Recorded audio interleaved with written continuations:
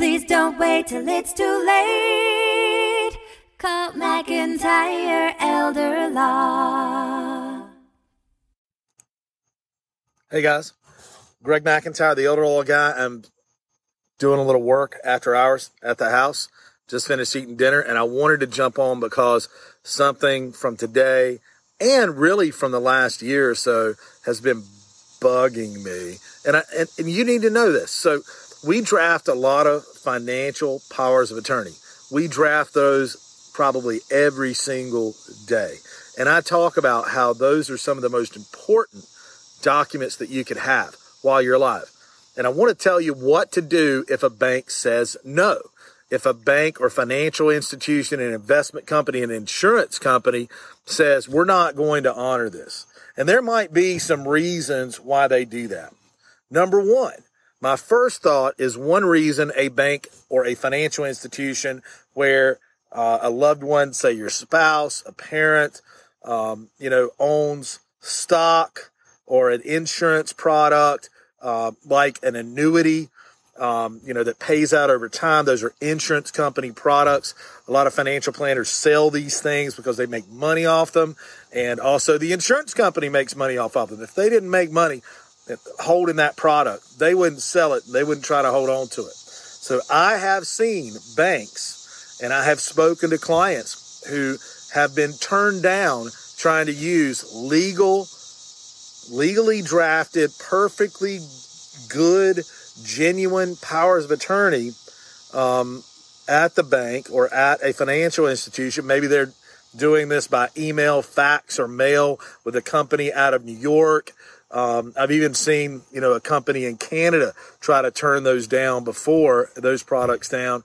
The point is, if that happens, the bank is wrong. The financial institution is wrong, and they know they're wrong. And there's a few reasons why they might do that, okay? They might have an initial policy.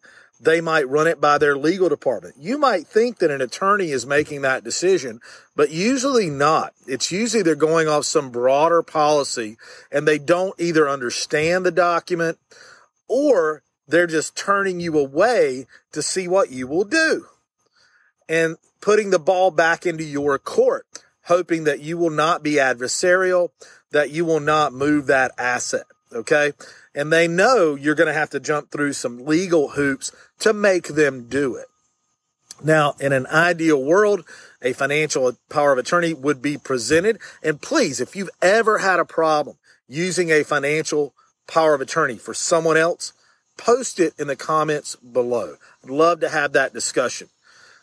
So let's say you're turned away and you don't move that product. Then that bank, that financial institution, that insurance company gets to keep that product and not necessarily do what you think needs to be done with that product or what, your spouse wants to do with that product who's laid up or is not capable of doing that themselves at that point, which is why you have a financial power of attorney where you nominate someone to act as you. So think about that. They're telling someone that you've appointed as an agent, as a financial agent, which is the same as telling you legally, because that person represents you. That person steps in your shoes for real estate, for banking transactions, investment transactions, legal transactions, all of the above. A general, durable financial power of attorney that survives incompetency, incapacity, mental disability, lapse of time. So when it's like you walking into the bank and a financial institution, a financial planning firm, an insurance company telling you that you can't move your assets. You can't touch your assets or you can't cash out your assets. And they know that if you do that, they're going to lose control of those assets, which means they lose money. So I've seen that. That is sometimes a motivation, right? That is sometimes wrongfully communicated, or we're just trying to be careful, or we're trying to be safe. Sometimes that may be the motivation to make sure that they're dealing with the right person, but yet they have this legally drafted, genuine, maybe recorded at the Register of Deeds, either certified true copy or original of the power of attorney that the principal drafted. So if that happens, here are your options. Number one, I would ask to speak to their legal department or have that document reviewed by their legal department.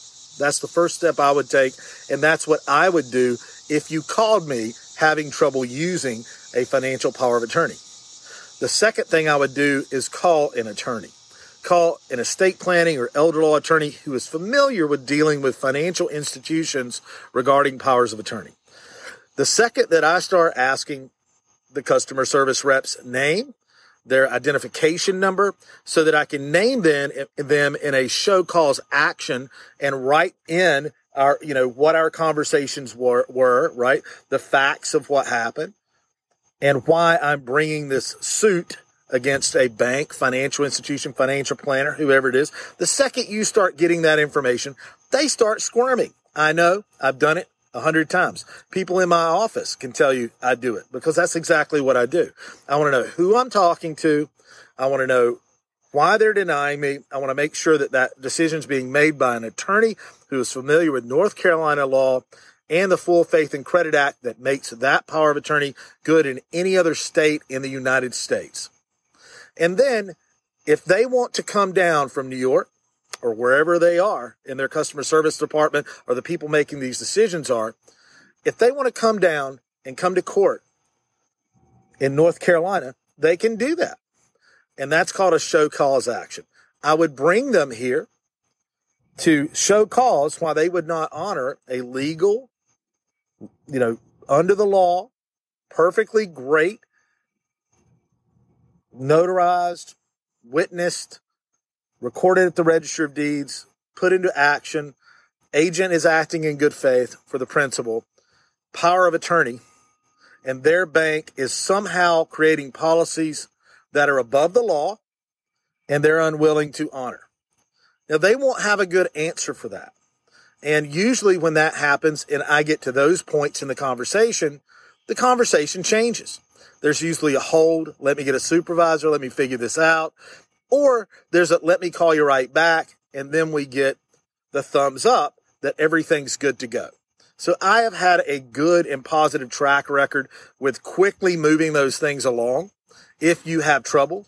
But I have talked to people who come meet with me who have banged their heads against the problem of banks having really bad policies that run afoul of North Carolina law in the past, especially if you're dealing with out-of-state entities, okay? So if you have a problem using a legally drafted, general durable financial power of attorney in North Carolina or beyond, and you are a resident of North Carolina, please feel free to give us a call. We generally set up free consults, and this is something we're very familiar with, especially if you're one of our clients and you have trouble. You better call me, and I will jump on that financial institution in a nice way to start with. But, it irritates me. It irritates attorneys. It irritates, I know, families who are trying to move quickly to help their loved ones, and find out that sometimes bank policies or financial institution policies are not necessarily built around the law. And certainly they're not above the law. So don't take them that way and be discouraged. So I would encourage you to not be discouraged, to not get run over in that respect. And if you have problems with one of those documents, please feel free to give us a call. And you could schedule a free consult right on our website at mcelderlaw.com. Thanks, everybody, for tuning in. Just wanted to pop on and say that, and because it was on my mind. So hope everybody has a good evening out there. Life is busy, we all know. We put off planning till things get slow. Tomorrow's never promised today. Don't get too busy and let it all slip away. Please don't wait till it's too late. Call McIntyre Elder Law. Foundational planning or more complex. We can help when you're perplexed. If a loved one needs long-term care, we can help avoid some of the scare. Please don't wait till it's too late. Call McIntyre Elder Law. Estate planning, benefits, and even probate. We take the planning piece off your our spouse, we're in the military. We can help with benefits